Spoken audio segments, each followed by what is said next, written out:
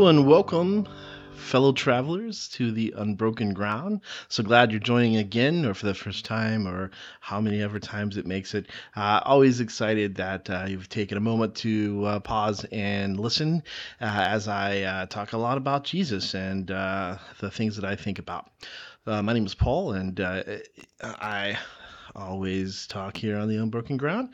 And so, yeah, we're on to episode 27. Um, no, episode 28. Already to 28, more than halfway there on a year of episodes. And this one's going to be called Are You Positive? And I'm still going to be talking a lot about unity and uniformity and what that looks like. But yeah, and then mixing in a few things from what God's been teaching me this week, what He's been showing me. So hope that you enjoy that. If you do have any questions, suggestions, or thoughts, as always, you can email the unbrokenground@gmail.com. You can also find us on Facebook at Facebook/ The Unbroken Ground, or Instagram, The Unbroken Ground. So all of those places you can find if you have questions, comments, reflections. I'm doing this on some new equipment, so we'll see how the sound goes and if we work out all the details surrounding that. Hopefully it'll sound great, and hopefully you guys will enjoy. So yeah, let's jump in.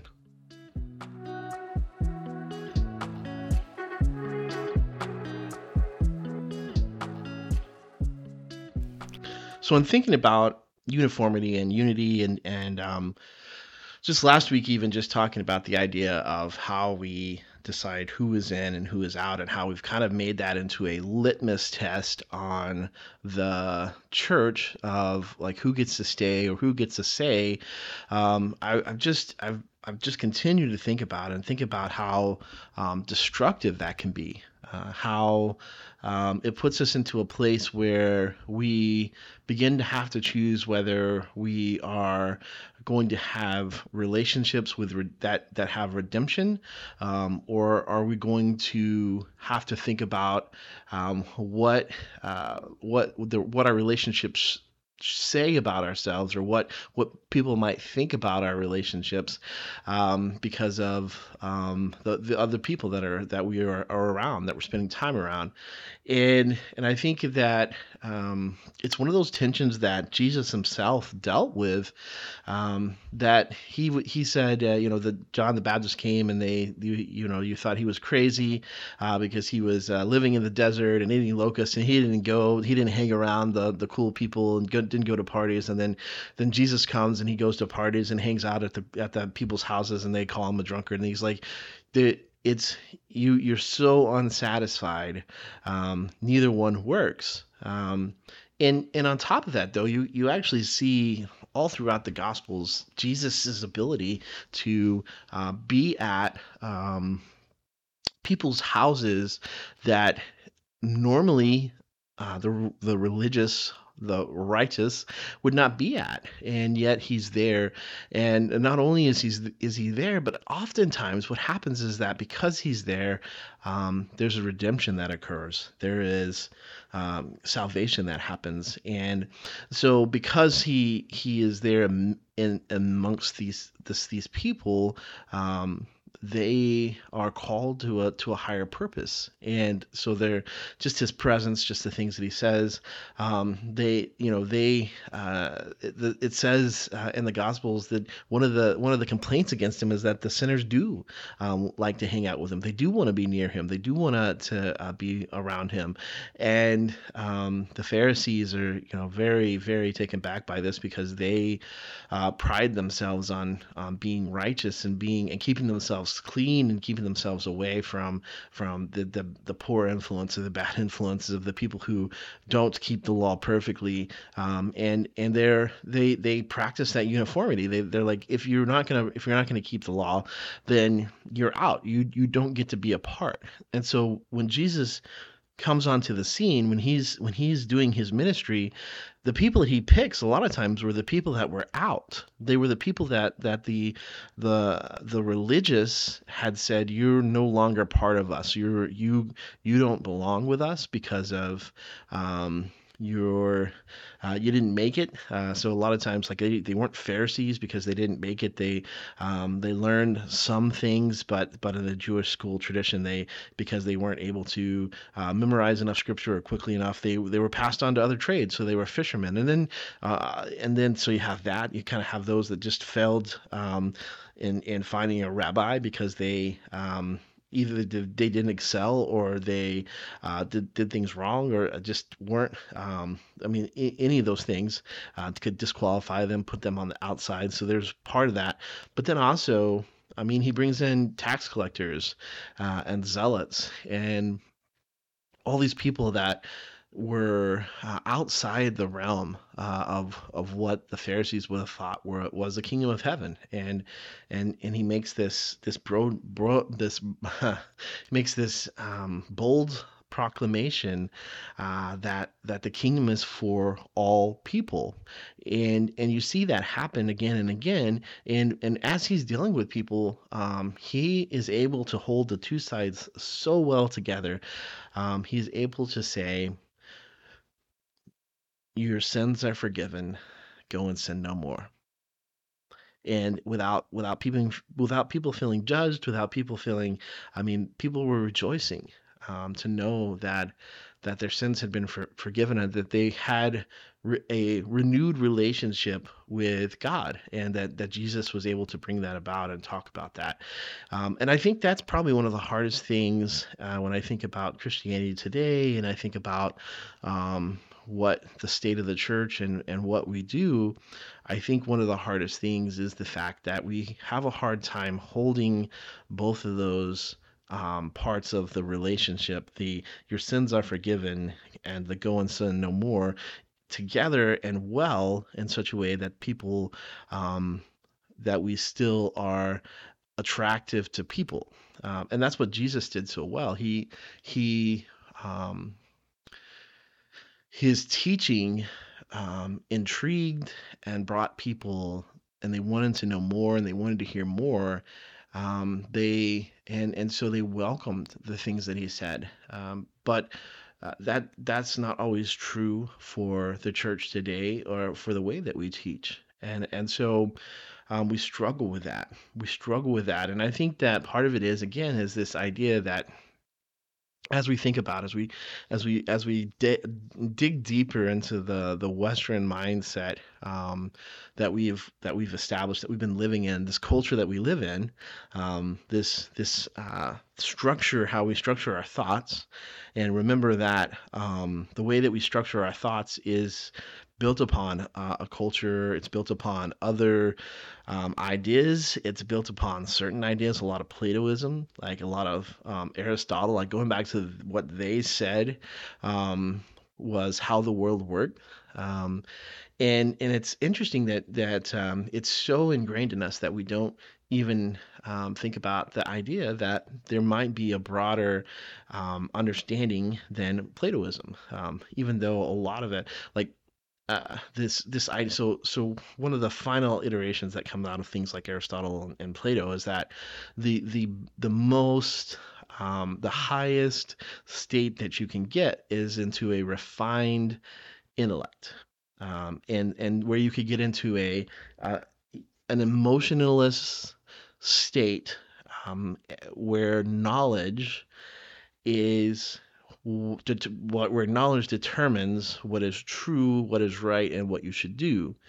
Um, and so a lot of the Western world has basically grabbed onto that knowledge and reason and um, being able to think about things mentally and put everything together without uh, having to access all these emotions or um, even thinking about your feelings or the fears and the things that drive you, that are underlying, that even drive you to make decisions. Even when you make a rational decision, you don't necessarily even know why you make that decision, and so you paint it as best you can as a rational thought.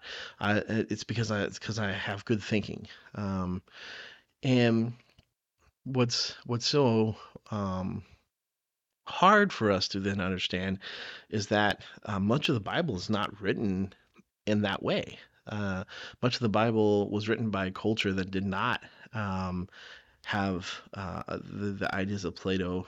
Rather, it was a very Eastern mindset. If you go back to the Old Testament, you begin to see some of those things. You see things like God never changes, and yet you see, like if you read in Genesis, it says that before the flood, that God saw the people, and He was greatly distressed and decided that He was sad to have made people. Um, like again, there is this idea, and they would say, yeah, no, God never changes. But yes, also God is, yes, he's able to be moved in such a way as he was in Genesis with the flood, and hold those two things together. And so for like a rational mindset, which says that it's this logic that's like if A is true, then B is true, then C can't be true. And so, in the idea of like either God is unchangeable, unmovable, or He is um, changeable or movable, and for a Western mind, we're like then that doesn't compute because it has to be either or, and for the Eastern mindset, a lot of times they focus in and they say it's both and. Um, and we just don't think that way. We're not taught to think that way. We're just not we don't see the higher values and arguments when things are um, something that is a mixture of the two things. And so I think that that is why I think uniformity, this idea of deciding who is in and who is out, and breaking it down to some basic issues has caused a lot of issues for the church. Um, and that we've let culture a lot of times and not Christian um, doctrine determine that. That we have focused a lot of times on a cultural war, and not allowed God to really direct and determine the things that we say, who was with us and who was out and who was against us. And I think that because we've done that, we've lost a lot of uh, just a lot of credibility in the world, because we've done that. We've cited who's in and who's out, and then we've arrogantly said that we simply know all things and we're right and you're wrong and there's nothing more to say on this. Goodbye. Um, I was just talking to a friend the other day, who was telling me about some friends of his whose kid is going through some really tough struggles in life and trying to figure out, and culture is telling them one thing, and they're buying into that. They're seeing the truth and value in that, or seeing it as true even if it's not true. And the in some ways the in this family, the mom's kind of falling away from the teachings of Christ, and the dad is trying to follow Christ but also lead his family, and honestly just doesn't, I think is just caught in the middle of this struggle. And um, there was this question of, can I still socially hang out with his family?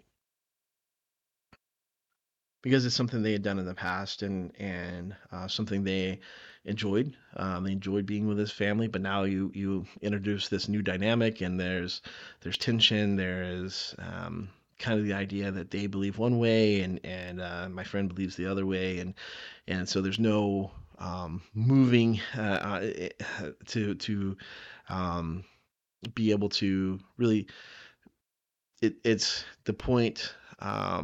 In some ways, the point would be like, well, if I was going to spend time with them, it was so that I could help them see the truth, and that they would change. But it doesn't seem like that's going to happen. So, um, and then the point was, I don't want my presence to seem like acceptance. I don't want them to see my presence as acceptance. their sin, of their lifestyle, of their choices. Um, and part of that I think is because of uniformity, where we say either you're in or out. And so if I go and spend time with these people, um, there's a fear about what that will mean or what other people will think, other Christians will think of me, if they know that I am close to somebody. I mean, from I've talked about this a little bit, probably more, but growing up, I grew up in the South. I grew up where in a family that didn't drink. I grew up in a church that was like, yeah, drinking really any alcohol at all really puts you in trouble, and really puts you very close to being like maybe you're not lost, but um, it's how could you even follow Jesus kind of level. Those people were out. Anybody that would drink alcohol, and I was just so I was militant about it. That's what I was taught. That's what I believed. And that's how I lived my life until I was 22. And when I was 22, I began. I think I shared this a couple of weeks ago, but I had a friend that um, before I was 22, probably 21 or so, who was like, I would go share the gospel in a bar, and I was like, you've just ruined your witness just by stepping foot into that bar. You're out. That was the uniformity, right? You're out. You ruined your witness to that. And then I started to meet some amazing Christians who drink wine, and I was like, well, great. I've got to recalibrate the things that I knew, the things that I knew were true, that I was sure was true, that I was using as my litmus test. You're in, you're out. Um, and I was like, well, what do I do with this? And so I did. I had a moment where I in my life where I needed to decide and had to decide what I was going to do with this new information, this new data point. That's like, okay, um, what is going on? Like I've my whole life I've lived in a certain way, and now I am receiving data back that says that that's not the only way to live. And so I had to decide what to do with that. And and I'm very different now, very different now. And so what I think, and that's what I think is so dangerous about the in or out, the uniformity and the, not the unity, is that we do that with salvation. Like growing up, that we would consider like, oh, if you're not a part of my church, then it's pretty questionable whether or not you know Jesus at all. If you do anything different, we just it's hard to say. And that has led to, I think, just the lack of a unity amongst the body of believers, people that love God, and yet we still can't love each other because we differ a little bit in some different places. And obviously there has to be guardrails.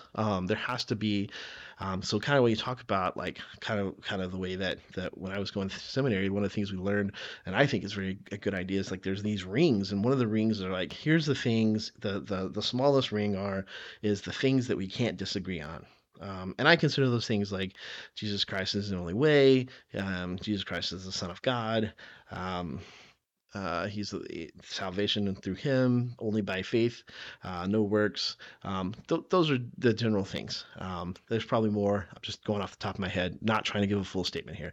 But then that's the center ring, and then out of that ring, there are some other things that we can agree to disagree on. Things like soteriology, which means the end of the or eschatology. Sorry, not soteriology, salvation. We agree about that. But things about eschatology, like what happens at the end at the end of the world, we can agree to disagree on some of those things because they're not dealing with salvation. I can still be unified with you, but not uniform with you. And then there's even further things out where it's like, um, we don't even have to talk about those things because they're not important enough to argue about. So when you have those things, then what happens is when we make the things that are on the outside of the circle more important than the things that are inside of the circle, is that we live a life of uniformity and not unity. And uniformity always separates and divides. And so that's where you see this very stark divisions. I'm going to get back to my friend here in a moment with the other situation, but just you got to stick with me a little bit. Um, so um, and so we begin to say, and it becomes like very much the, are you in my group? Can you be in fellowship with me? And if not, you're out. And so people begin to just um, really they begin to believe and think things that are super important that are not as important, and they begin to have, and that's where I think you've got many things about in the culture war, political, all those things that are not going to be like when you get to heaven. um, Jesus is going to say, how he's not going to be like, hey, tell me about how you voted. He's going to be about, tell me about how you lived. What did you do? What did you do in my name? Um, and um, and I think those are like that lens is a better lens than, do you believe the right things that I believe? Do you hate the right people that I hate? I mean, because that's sometimes really what it comes down to, is like, we don't like those people. Let's all be together as a group. And you're like, ah. So this week, I've been thinking through how to talk to people. I'm in my job. I work with people. I coach people to be better at their job. And one of the things I work through is when they make a mistake, I get a report that shows what they've done, and I have to figure out what to do with that.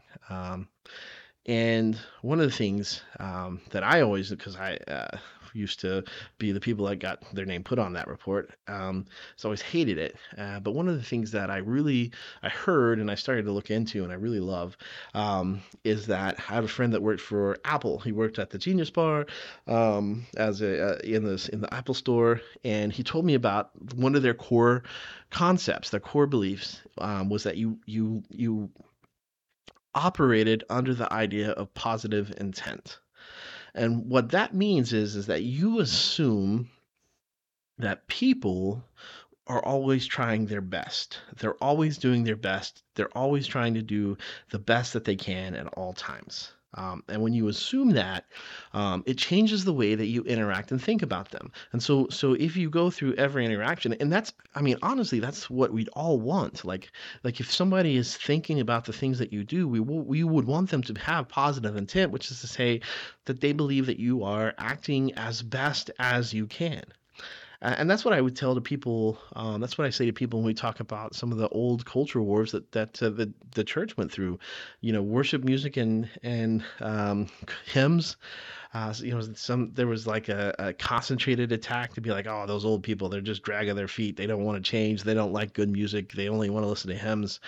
And I think that some of that could have been alleviated by, instead of just being like, we don't like the old people who don't get with the program, but rather we said those old people believe that they are doing what they should do. They're holding on to a tradition because that tradition was was part of their salvation. That was part of what they saw, how they saw salvation coming. And instead of like thinking that they're just stick in the muds, feet draggers, we said no, they love God, and they just want to see God praised too, which is what everybody else wanted too. It was like both sides wanted to see God praised. There was just some differences in how that was going to happen. But when we assumed, or when we made one side less important, um, and just determined that they were out again, in and out, then we were able to cast them with aspersions, to be like, oh yeah, they're just trying, they're rabble rousers, they're usurpers, they're causing problems. Which is not to say that there aren't some people that do that, but most of the time, I think we can assume positive intent until proved otherwise. Like, I mean, you can't be naive. Like, this is what Jesus says. Jesus says you have to be as innocent as a dove, but you have to be wise as a serpent. Like these are, you hold these two things together. You're not to be naive, but you are to have this childlikeness about how things can go, this expectation, this hope that children have, but also this wisdom, this shrewdness that you're supposed to have, and to have both. What happens though is that if we are just naive, if we are foolish, then we become fools because we live in the world of what could happen, and we don't have any wisdom, or we get into shrewdness and we become so shrewd that we become cynical and judgmental, and we lose our ability to have things like wonder and joy because everything is always terrible. And so this idea, there's this, so Apple's like, here's our core value, which is crazy to me because I worked at many places that I wish that they would put this fully into their DNA, positive intent. I'm going to assume that you were doing your best, and there's a reason why something didn't happen. You made an error, you made a mistake. Maybe you haven't been trained well enough. Maybe you need to be retrained. Maybe you just were having a bad day and it just happened. Maybe, but you weren't. It's not because of the person that it's not because you were just trying to do bad. You made an error. You made a mistake. And I think that I really think that really reason I really love it is because I think it just echoes the 1 Corinthians 13 when it talks about love. It says this. It says, starting verse 4, love is patient, love is kind. It does not envy, it does not boast, it is not proud. It does not dishonor others. It is not self seeking. It is not easily angered. It keeps no records of wrongs. Love does not delight in evil, but rejoices with the truth. It always protects. It always trusts. It always hopes. It always perseveres. And I think that that last that last section, it protects. It always trusts. It always hopes. It always perseveres.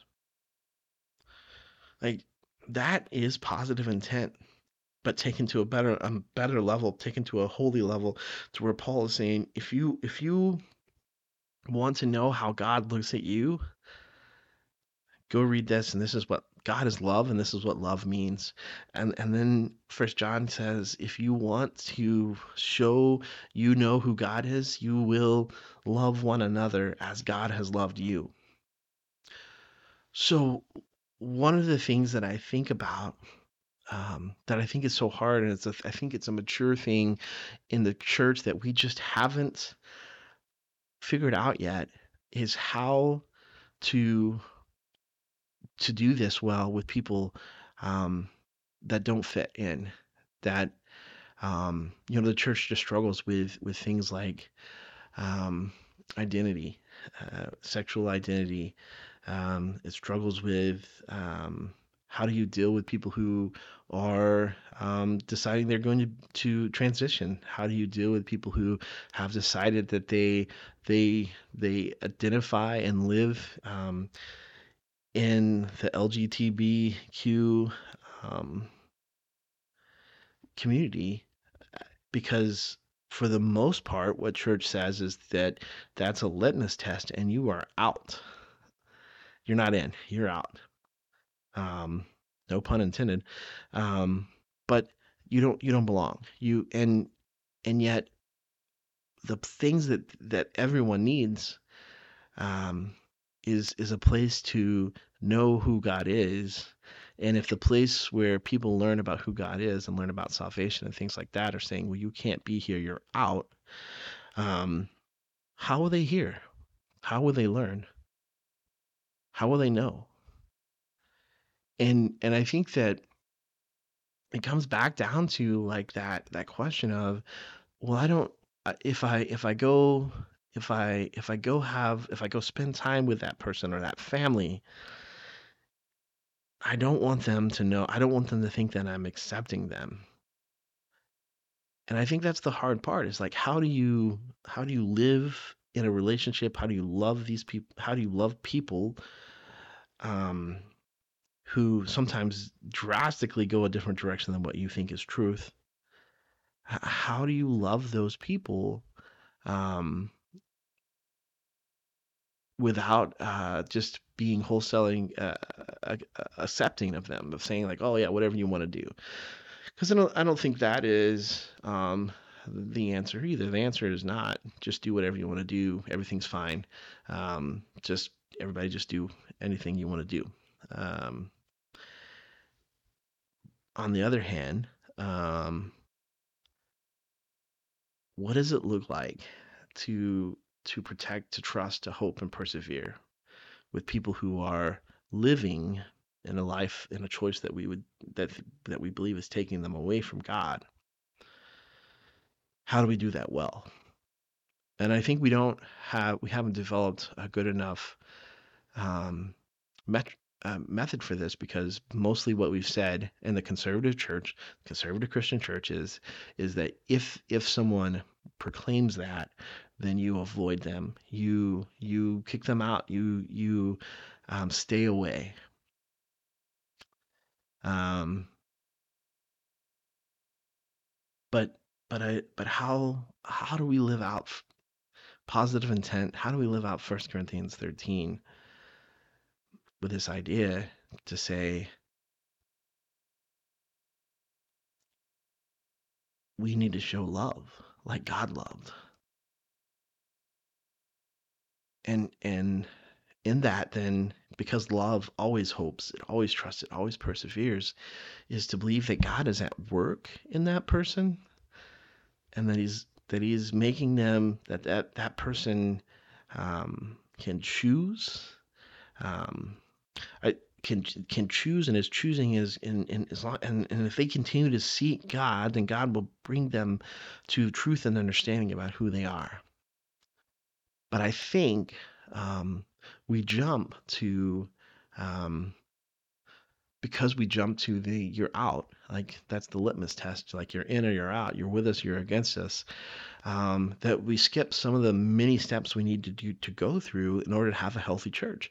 And some of those are church discipline, where we say, well, we believe that you were living a life that's not aligning with Scripture, and to go and talk to them about that. And if they go, well, that's just the way I'm going to live my life. There is some idea of being like saying there's some disfellowship, but what does that even mean? I don't think we even really do that well, or even studied that enough to even know what that means. At least I know I haven't. I know it hasn't been lived out in many of the churches that I've been part of, other than to be like, hey, you don't fit with us, you're gone. Um, and I think that struggle that we have to face, or that we have to live with, is how do we live in love people who are trying their best to understand who it is that God has made them, to understand who they are, the things that are going on inside themselves emotionally and physically, and are confused. Whether I mean, how do we love people without um, glossing over their sinfulness, without accepting it? Like, how do we be like Jesus when Jesus is able to go and live and be, and not only is he able to live amongst those that are highly considered highly sinful, but he brings redemption with him. And I think, to me, that's the thing that we've missed. Um, that we haven't brought redemption with us. We've brought separation and condemnation, and and we haven't brought that redemption that Jesus brings. And I think some of it goes back to what I said last week. I think that some of it is that we much would rather see people act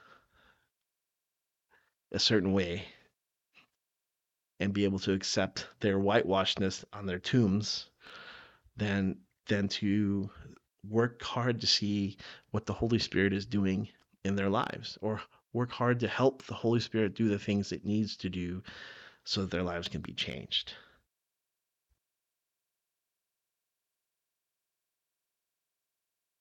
Not that we can make people projects, and I don't think we should, but I also just think that the idea of just total abandonment, that they can come back to church when they've got it right, is like pushing the sheep out. It's like kicking them out, um, in hopes that something, that very act will bring redemption. But I think we have to do more. How do we redeem?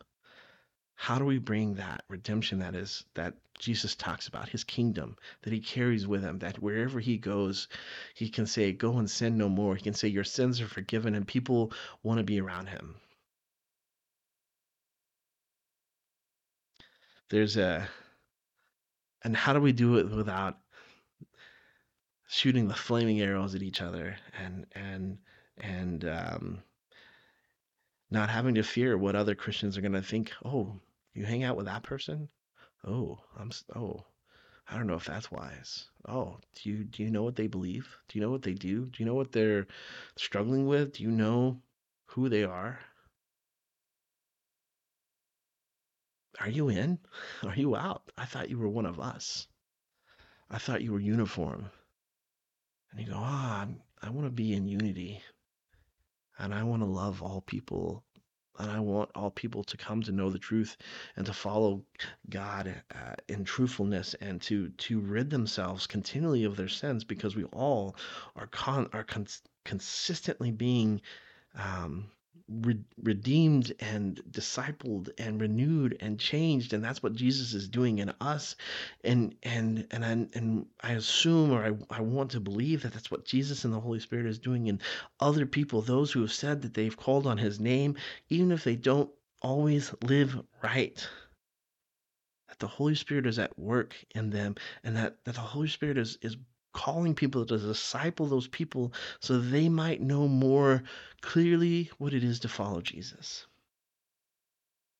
And too many times we fall into the shallowness of, you're out because you believe certain things, you're out because you're an ally because you trust, you love too much, or too much grace, you're not enough law, you're not enough truth, you're not enough condemnation, so you're not one of us, you're outside. And and i and it just made me think of close with this kind of story. It made me think of the story that Spurgeon tells about George Whitefield and John Wesley. And so, for those of you that are not super deep law theological history buffs, um, let's suffice it to say that Spurgeon and Wesley generally were on different ends of the theological spectrum as far as when it comes to the sovereignty of God. And Whitefield and Wesley had a falling out, and I don't really know what it was about. But Spurgeon says this. He says that he read what Whitefield. This journalist asked Whitefield about Wesley, and of course there was this disagreement, and so the journalist was like, "What?" He goes, the journalist said to Whitefield, "Do you think you'll see people like John Wesley in heaven?" And Whitefield said, "No." Um, and like he thought you could just see like the journalist smile and be like, "Yeah, they just don't got it right." But Whitfield says, "No, I think that John Wesley and people like him that love God that way, um, they'll be so much closer to Jesus, that it'll be hard to see them for people like you and me in the back."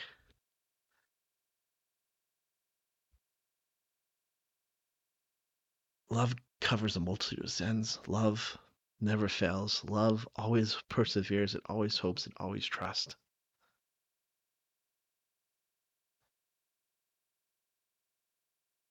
I think that